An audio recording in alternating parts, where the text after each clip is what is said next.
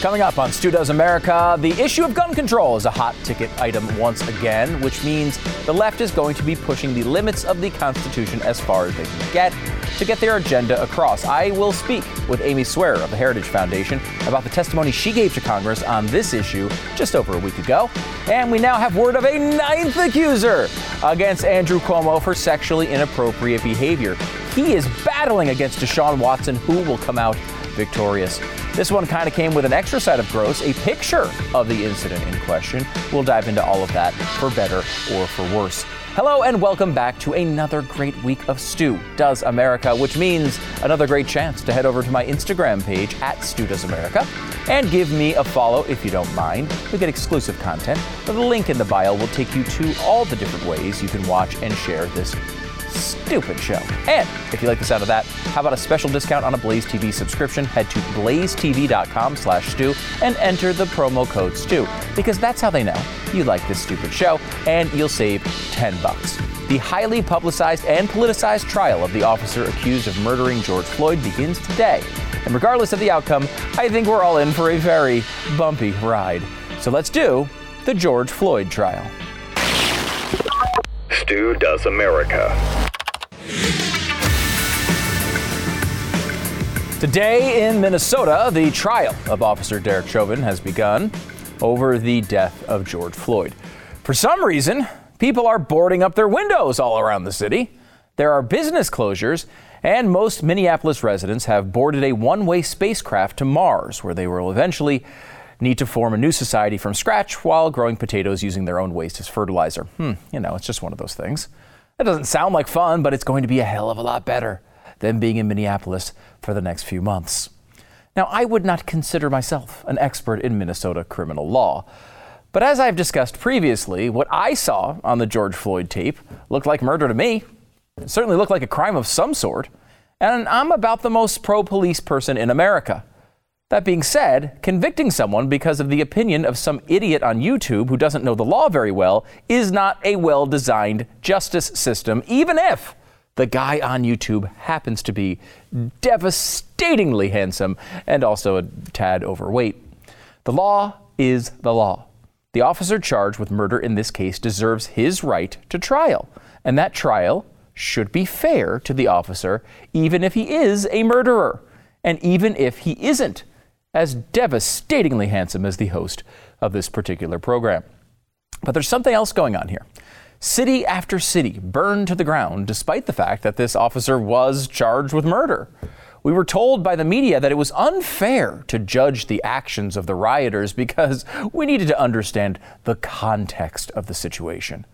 The understated racist implications of these warnings were clear. The basic premise was, black people have been wronged in this country, so you can't expect anything less than mass chaos. You can't expect them to follow the law in response. You have to expect that Wendy's is going to be lit on fire. Well, I have a much higher opinion of our fellow African American citizens than a lot of the media apparently does. This country, the greatest on earth, has a justice system that is imperfect, sure. But it's the best thing we have as human beings, and the process is vitally important. In the lead up to the trial, we keep hearing a version of the idea that it's not this officer who is on trial, it's racism as a whole. We hear it from the victim's attorney. Today starts a landmark trial that will be a referendum on how far America has come in its quest for equality and justice for all. Okay, we heard it from Black Lives Matter. Quote, as we near the beginning of Derek Chauvin's murder trial, we need to understand that bigotry, white supremacy, and complacency are also on trial. We hear it from the activists on the ground. We can't act like this is George Floyd is an isolated issue, because it's not. It's too many bodies before George Floyd that led up to George Floyd. This insistence that this trial is about something bigger than this trial is a massive problem in a couple of different ways. Number one, it demeans the life of George Floyd. Just like the officer deserves a fair trial, George Floyd deserves a proper investigation and trial so that justice can be served. To act like Floyd's life isn't of enough importance to justify our attention and outrage is minimizing the value of George Floyd's life. In short, it's an argument that individual black lives do not matter. Well, I believe that they do. Over and over again, we hear this argument. We can't act like this is an isolated incident, and it's presented as if it's an argument for justice. But acting like this is an isolated incident is precisely what our system of justice demands. Convicting this officer based on your perceptions of a system of racially motivated police violence is not only inaccurate in a million ways, but it is also completely against the law. The job of a trial like this is to show if this one officer is guilty of this one crime. If you convict him based on your wild-eyed critiques of the police or the system or America, you are abandoning the absolute core of our justice system. Each man, as an individual, has a right to defend himself based on the merits of his own circumstance. He should not be acquitted or convicted based on what you felt about Eric Garner or Trayvon Martin or Michael Brown. And your insistence of putting George Floyd into a collection of names minimizes his rights as an individual. And that's seemingly the plan. To the left, to the media, to Black Lives Matter, an individual life means nothing. What matters is the larger narrative, a narrative that is entirely built on collectivism. This isn't an officer that may have committed a crime against a citizen. It's a white man committing a crime against a black man. It's a group against another group. It's a skin color versus another skin color. And you know what? There's a word for seeing the world through a prism of skin color and then forming your opinions based on race. It's called racism. You should never, ever make any decision in your entire life based on someone's skin color for any reason ever. This shouldn't be hard. And it's important to note when this trial isn't about racism, as the media and activists have been demanding, regular people are going to get pissed off. But as legal experts will tell you if you listen, quote, when someone says racism is on trial, white supremacy is on trial, I understand why they say that, and metaphorically, I agree with them. But none of that is going to be discussed at the trial at all, said Abigail Serra, who sits on the Minneapolis Police Conduct Oversight Commission. Got that? None of this is even going to be discussed in the trial. Now, I am not as optimistic that the law will be followed as Ms. Serra, but that's certainly how all of this is supposed to work, and for good reason. And you know what? When it doesn't work that way, you get terrible results. If you want to see this flawed way of thinking in action, allow me to remind you of a woman named Bess. Once upon a time, Bess decided to put racism on trial rather than dealing with the case in front of her. Here's how that all turned out. Do you think that they're members of the jury that voted to acquit OJ because of Rodney King? Yes. You do? Yes. How many of you think felt that way? Oh, probably 90% of us. 90%? Did you feel that way? Yes. That was payback. Uh-huh. You think that's right? I don't know. You think that's right? Let me help you out with that one. No, absolutely not. The O.J. Simpson verdict wasn't about justice. It was about payback. And that's according to one of the jurors who cast the vote. It's not right. And it leads to a massive miscarriage of justice. In this case, that both whites and blacks look back at in horror. Working together, ebony and ivory. So as the George Floyd trial begins against Derek Chauvin, we need to remember that this is not about revenge. True justice can only be doled out dispassionately, with a sober and complete understanding of the law and the facts. Let's hear the evidence and then make a rational decision on the merits of the case. We need to learn, then protest. First learn, second protest if the facts demand it. Learn, then protest. The order is important. And no matter what happens, it's not an excuse to go burn down a freaking Wendy's. Let's see where the facts take us. And then let's all agree to leave the home of the Baconator out of it. Because with the exception of a few million pigs and cows and perhaps a few heart attack victims, Wendy's didn't murder anyone. Justice is supposed to be blind, not dumb.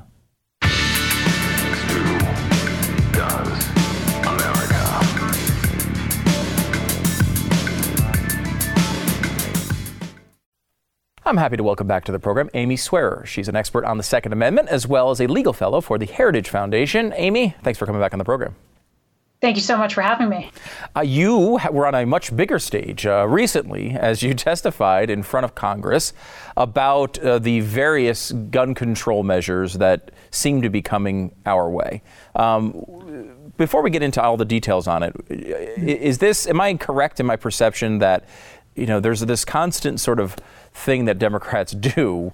It goes back to this never let a crisis go to waste. It seems like they just want to take advantage of these terrible tragedies by pushing their agenda through.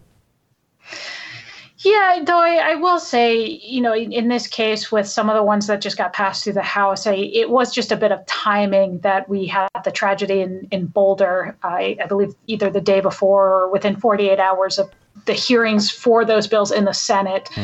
But you even saw in those hearings in the Senate, having sat through all 4.5 hours of it, it was the case even within those hearings that there was a lot of talking about Boulder, even though, one, at the time we didn't know a whole lot. It had just happened the day before. There wasn't a lot of information. And then it actually turns out that later in the day and in the days following, what we did find out was none of the bills we were talking about would have mattered in any way, shape, or form. So it was sort of this other side of, this very weird aspect of talking about a tragedy that none of these bills would have prevented. Yeah, I think this is one of the most amazing things that happens after each one of these things, because as you point out, in this particular case, this was ongoing anyway, kind of one of their first, promised bills to push through. But typically what happens in these cases is they have an opportunity to reverse engineer the policy to the previous crime that they say is inspiring it, and they still can't find a law that would actually stop the shooting. I mean, it really is a massive failure, and I think a real sign that these laws, it's hard to legislate this out of existence. Well, it's not only hard to legislate this out of existence, but I think part of the problem with the political rhetoric and sort of the modern American political mindset is that we, for reasons of politics, try to stick to easy sounding talking points, regardless of whether or not those talking points have anything to do with good policy, with actually addressing the problems.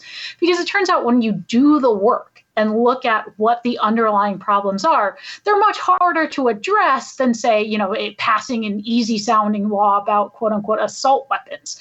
It takes a lot more effort and a lot more nuance and a lot more just thought put into it. But unfortunately, that's not how politics works. And it really cuts off a lot of opportunities to talk about how we could actually address some of these problems. Well, I wanted to get to some of those here in a second, but you point out that a lot of this goes to talking points and bumper sticker type slogans. So let me give you a couple of those, because I grew up in Connecticut. I was not a particularly we were not a big gun family. I now live in Texas, where I think it's required by law. And it's interesting, though, talking to people who are not big fans of guns, or some people who actually like the Second Amendment and like firearms generally, they constantly mention the background check thing. And that's what the Democrats seem to approach the public with all the time. Why not have universal background checks? Well, why is that a bad idea? Well, so let's start with one of the things that I think is most important here. What is the actual law right now? Because people talk about universal background checks. They hear that and they're like, oh, my goodness, are people just all over buying guns from a vending machine without a background check? So it's already the case that most gun sales that we think of when we talk about gun sales. Going to a gun store, allegedly buying guns over the internet. Whenever you buy something over the internet, you can't just have a gun shipped to your door. Whenever you buy across state lines, whether you're buying at a gun show, it doesn't matter if it is a federally licensed a federal firearms licensee who is in the business of selling guns for profit, that requires a background check. The end. The only thing that we're talking about realistically is this idea of what I would call publicly advertised private sales. So these have to be conducted in person and between residents of the same state. So things like arms list, Craigslist gun sales, where you're just trying to find a buyer you've never met before. Now, even with that, if you know or have reason to suspect that the person is prohibited, it's still a crime to sell to them. So there, it's not just this sort of blank slate to sell to whoever you want within your own state. And again, part of the reason for this is I, as an ordinary private citizen, can't just call up the FBI to run a background check on another person. Right. I have to go through and pay a third party to do that. So that's really what we're talking about, is this very limited aspect of where right now we don't have to have a background check conducted for, fairly legitimate reasons. And I think it's worth addressing that, at least in theory. But the problem is, when you look at universal background check bills in practice, they're not limited to just addressing that problem. They go so far overbroad to basically criminalize any temporary, private, low-risk transfer between people who are not prohibited. And even in some cases, it would make it more difficult to take life-saving measures. For example, to transfer your guns if you're not in a good mental state, to transfer that to a friend or a family member, without having to traipse down to a gun store. It just gets in the way of these common sense measures because it's not narrowly tailored at the real problem. Yeah, I think, I'm of the sort of opinion that the Second Amendment has already been infringed in many, many ways. So I'm sort of at the point of where I don't want to give 1 inch in any direction on this one. So maybe I'm not the right person to ask. But is there an argument to be made that because we're talking about a small minority of cases that almost are never responsible for these crimes, should the right give ground on this and just say, yeah, you know what, we'll cover those sales just so you'll stop talking about it? Well, I think yes and no. So on the one hand, you are right. These publicly advertised private sales, we know that this is not a major way in which criminals are getting their guns. It's certainly not a way in which would-be mass shooters are getting their guns. In fact, I'm only aware of one mass shooting in recent history that might, and that's the key word, might have been prevented or at least delayed because it went through a private sale and the person may have been prohibited. But other than that, largely people who are already prohibited are getting their guns from black market sales. When they are going through gun stores, it's because they can pass a background check, presumably. So this isn't, again, really addressing ways that criminals get their guns. Now, there is this argument that says, well, this is a way that they could plausibly get their guns. It perhaps makes sense to look at addressing it. And I think the only way that argument makes sense is if it's done in a way that doesn't go beyond that it doesn't, for example, punish other types of low-risk sales.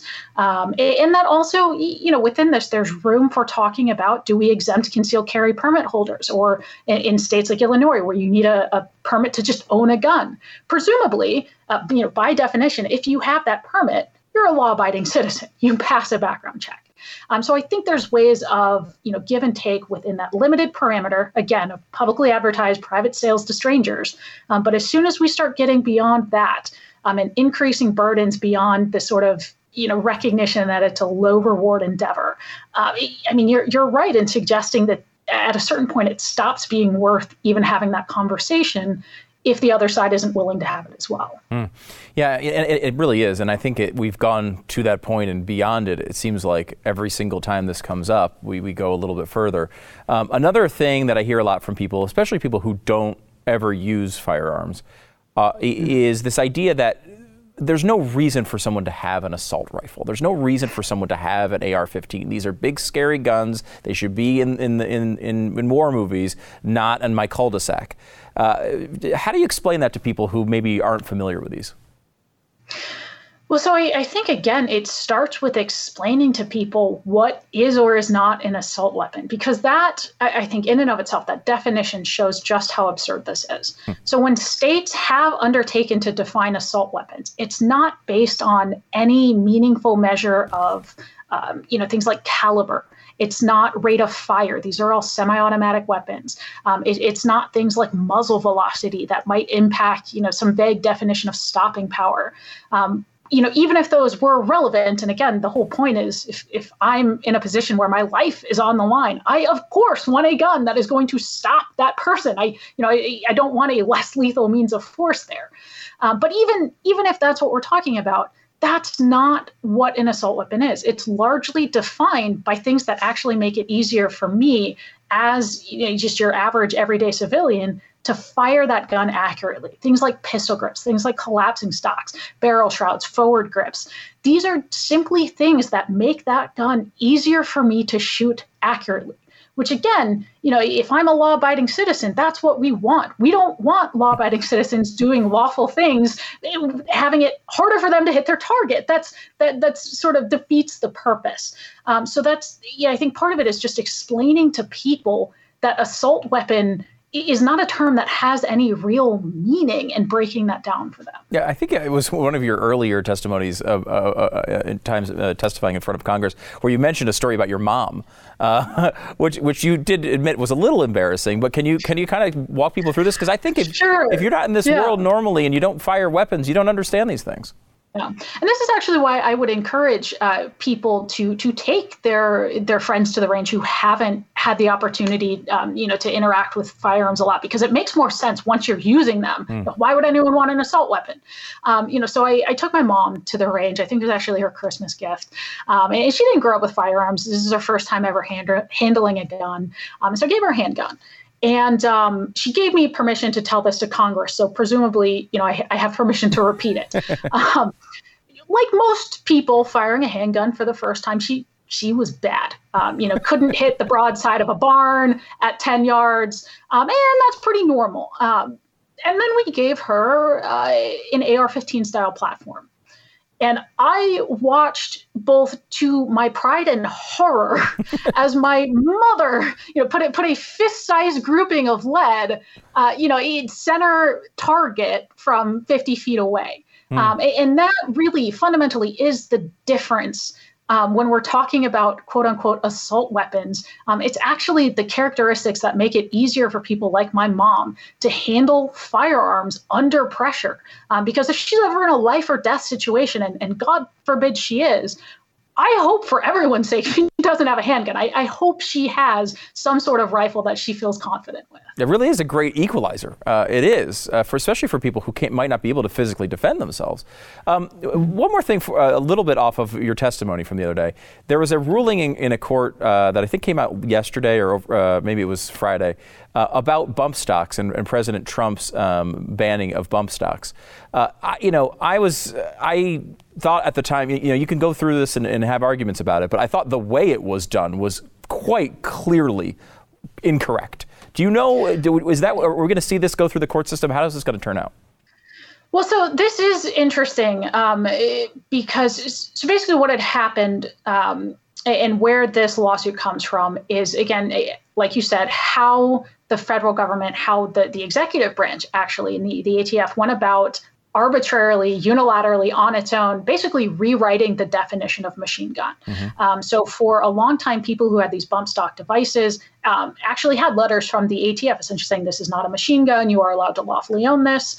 And then what the ATF did was instead of going through Congress, changing the definition, they basically said, well, we've changed our minds. This is actually a machine gun. And not only is it now a machine gun, but it has always been a machine gun. You have always been felons illegally possessing these. Please give them back.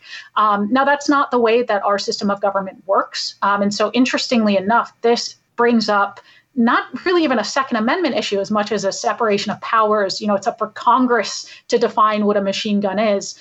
So it's hard because the Supreme Court has been hesitant to take up even very clear-cut Second Amendment cases. Even though this would seem to be a very clear-cut case of separation of powers and the ATF not having this authority, we can't even get them to take up a carry case. So your guess is as good as mine as to where this ultimately goes. It's going to be interesting to watch. I mean, President Trump was good on some things with the Second Amendment, but that was, I think really bad. And I'm very nervous as how the left is going to utilize this new created authority where you can just sort of change definitions on the fly. Does not seem to have good outcomes, I don't think. But thank you so much. Amy Swearer, expert on all things Second Amendment and legal fellow at Heritage Foundation. Thanks so much for coming on the program, Amy. I appreciate it. Thank you. All right, back in a second.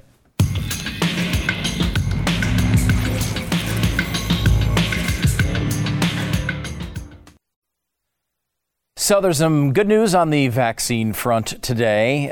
Look, you have a trial that goes through. You get good numbers out of it. It's encouraging, but you want to see what goes on in the real world. Some real world results being reported by the CDC today on Moderna and Pfizer's vaccine. The 2-dose regimen prevented 90% of infections by 2 weeks after the second shot.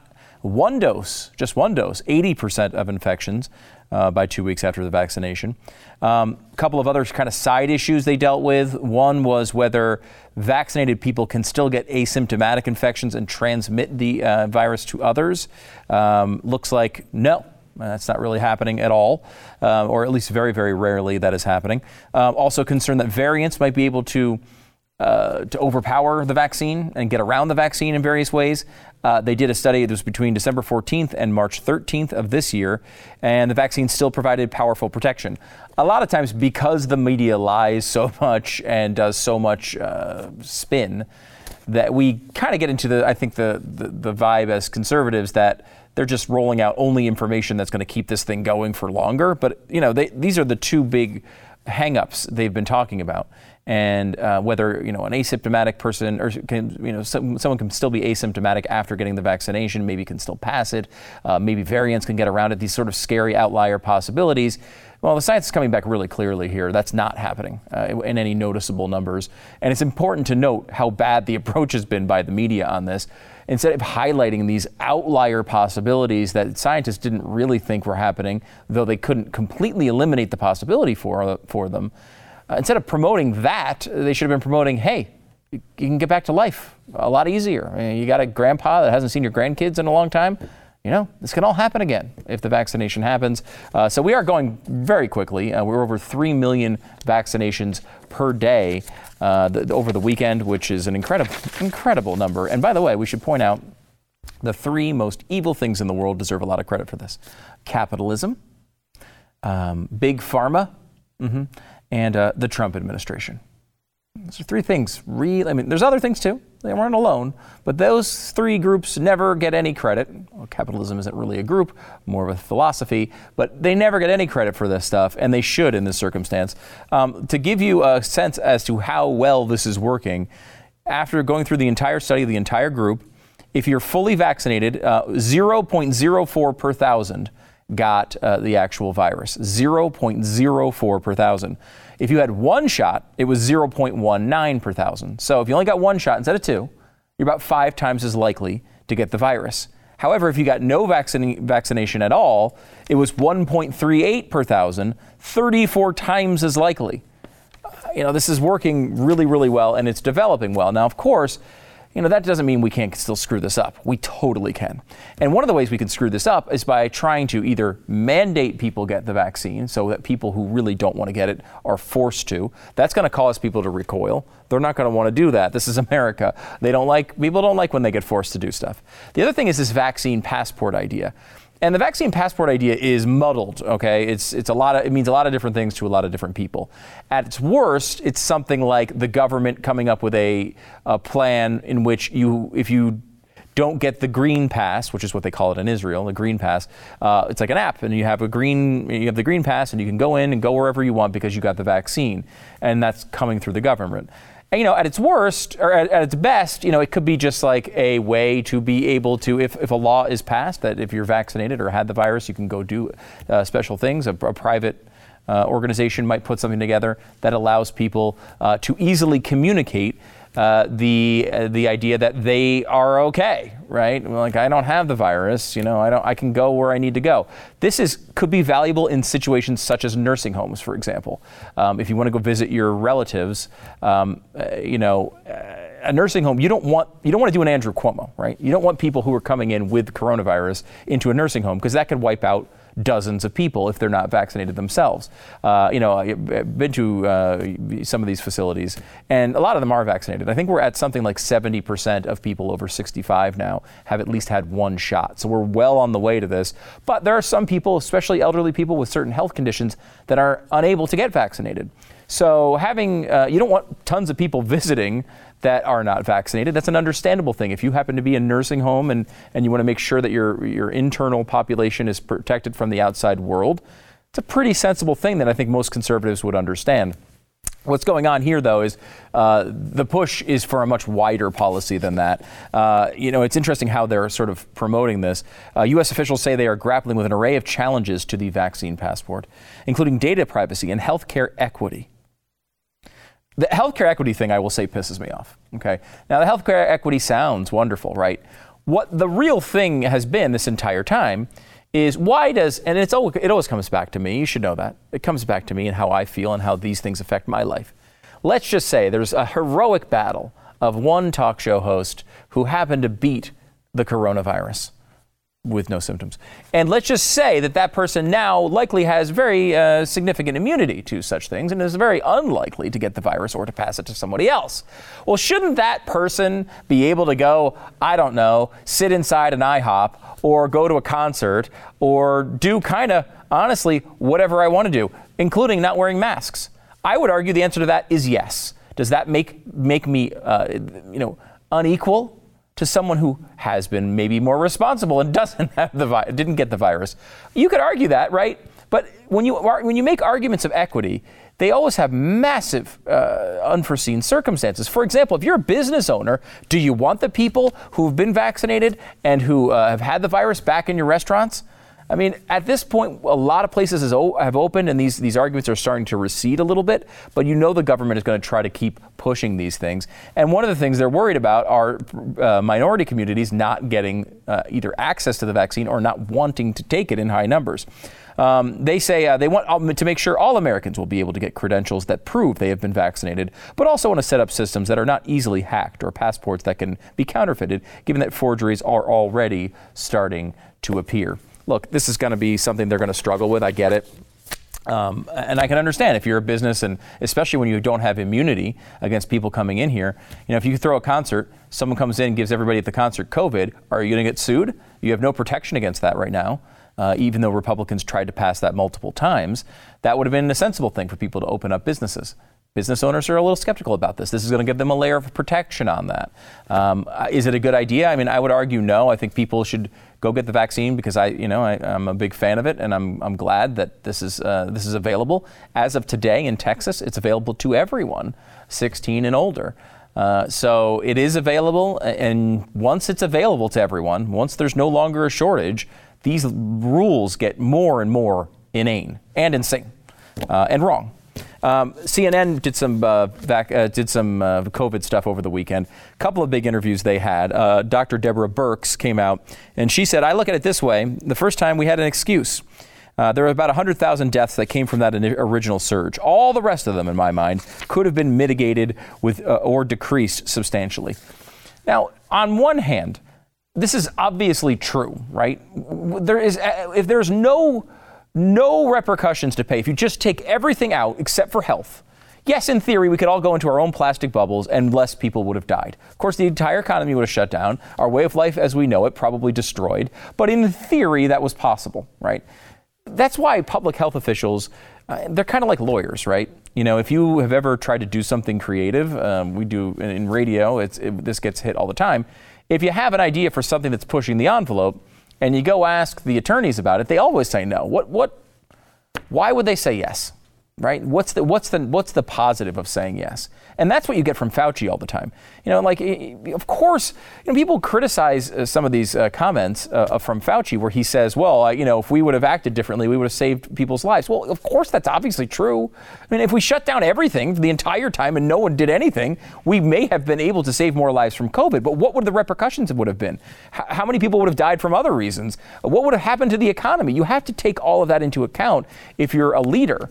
If you're just someone who's kind of having, my job is a one-track mind, there's value to that, but it does not make the decision for you. Also interesting that they blame sort of Trump here. That's been the spin on these Birx comments. Well, Birx tried to stop people and Trump ignored her. Then on the next story, also from CNN, Dr. Fauci talking about when I saw what happened in New York City, almost overrunning our healthcare system, I was like, oh my goodness, Fauci told CNN correspondent Dr. Sanjay Gupta on COVID war, the pandemic doctors speak out.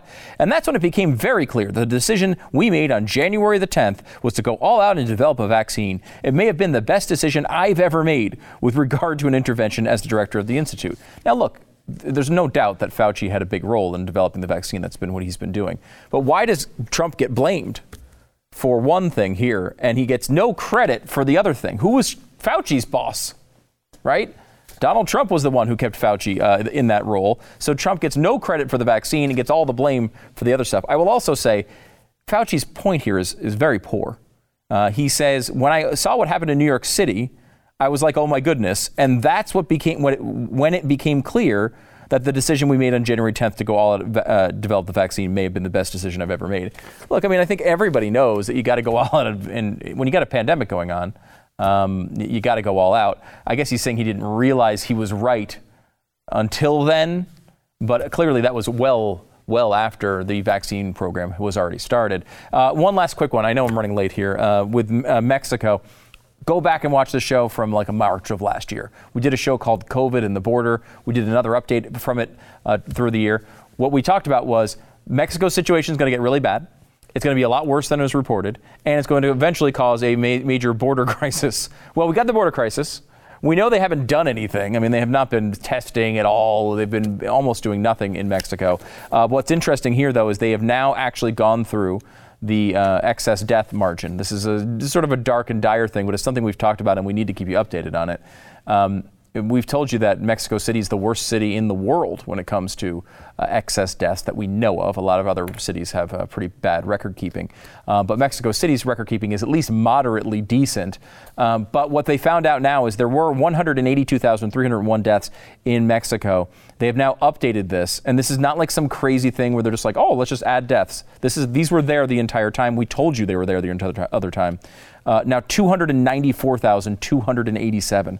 So a 60% increase they just ticked up. And this is going to start happening all around the world. This is not an isolated incident. When they go through these numbers, they're going to find, as we've been saying for a very long time, the COVID numbers are going to be a lot higher than we think they are right now. That's why this vaccine is a miracle. Thank you, giant, disgustingly giant pharmaceutical companies. I love you. I know no one else does, but I do. Back in a second.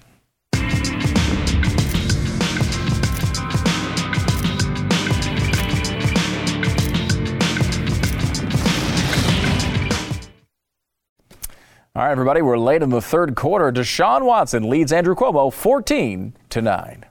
Yes, 14 accusers to 9 accusers. That's where we are right now. I don't know if it's actually a race, but they seem to be competing with each other. On the Cuomo thing today, this is a tough one, I'll be honest with you, because, look, Andrew Cuomo is awful.com. But some of these accusers that have come forth, you just can't put in the same category as the worst ones. I mean, there's been a few that have been obviously really bad, sort of workplace issues. Some, at least one that was straight out a crime. Some of these others have been, I don't know how to express what this was exactly. It wasn't a good thing. The other thing about this particular one, before we can show you a photo here. But the other one part of this is it was tied to Gloria Allred. And honestly, it's tough to take anything seriously that's tied to Gloria Allred. It's just like, to me, it's very difficult.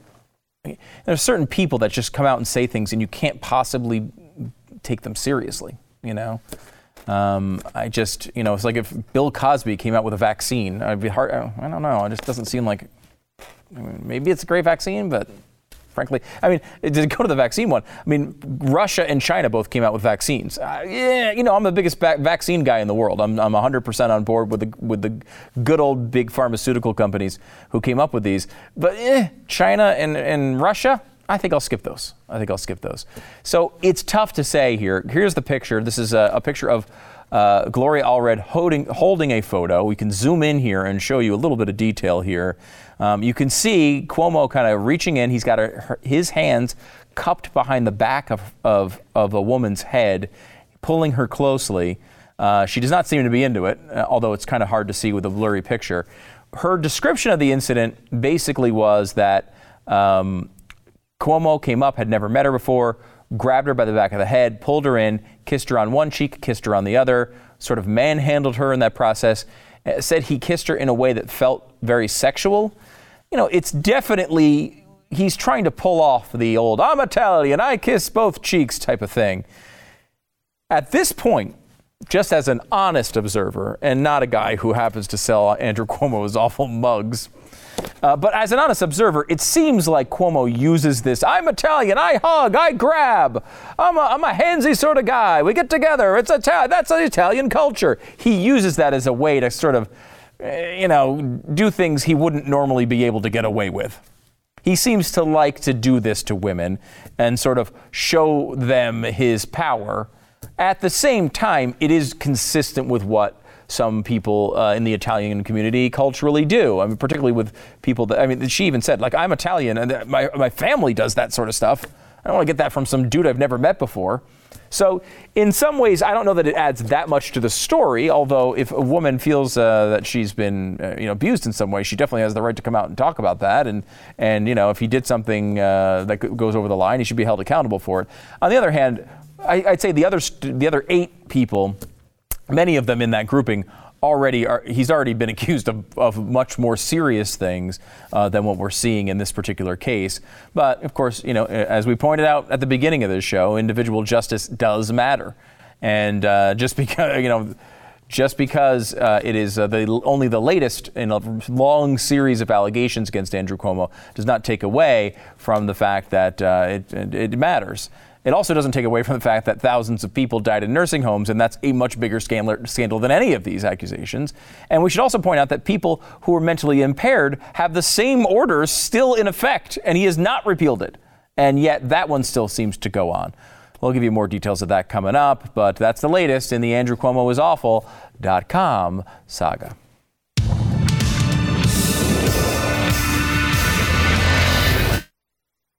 All right, if you made it this long in the show, you are a cool kid. And this is where the cool kids hang out. Cool Kids Club. Thanks so much for click like on the video and do all the things. Go to my Instagram page, @StuDosAmerica. It has all the links. Should tell you that brand new, we got the Anyone Else for Governor mugs. Perfect for a Gavin Newsom recall. And the T-shirts are now in as well. Anyone Else for Governor. I think you'll like them very much. So go to StuDosMerch.com and pick yourself up one. Before we go, story from Florida.